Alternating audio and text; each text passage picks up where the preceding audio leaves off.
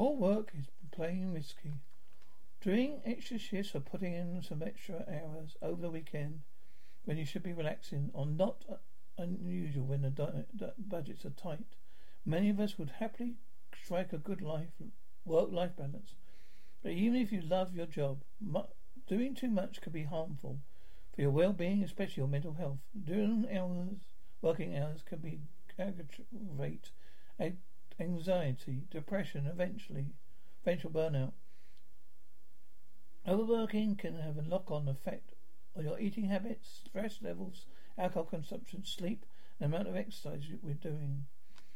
To help check your overall health and avoid eventual burnout, we really should be limiting our work time, working to around 40 hours per week.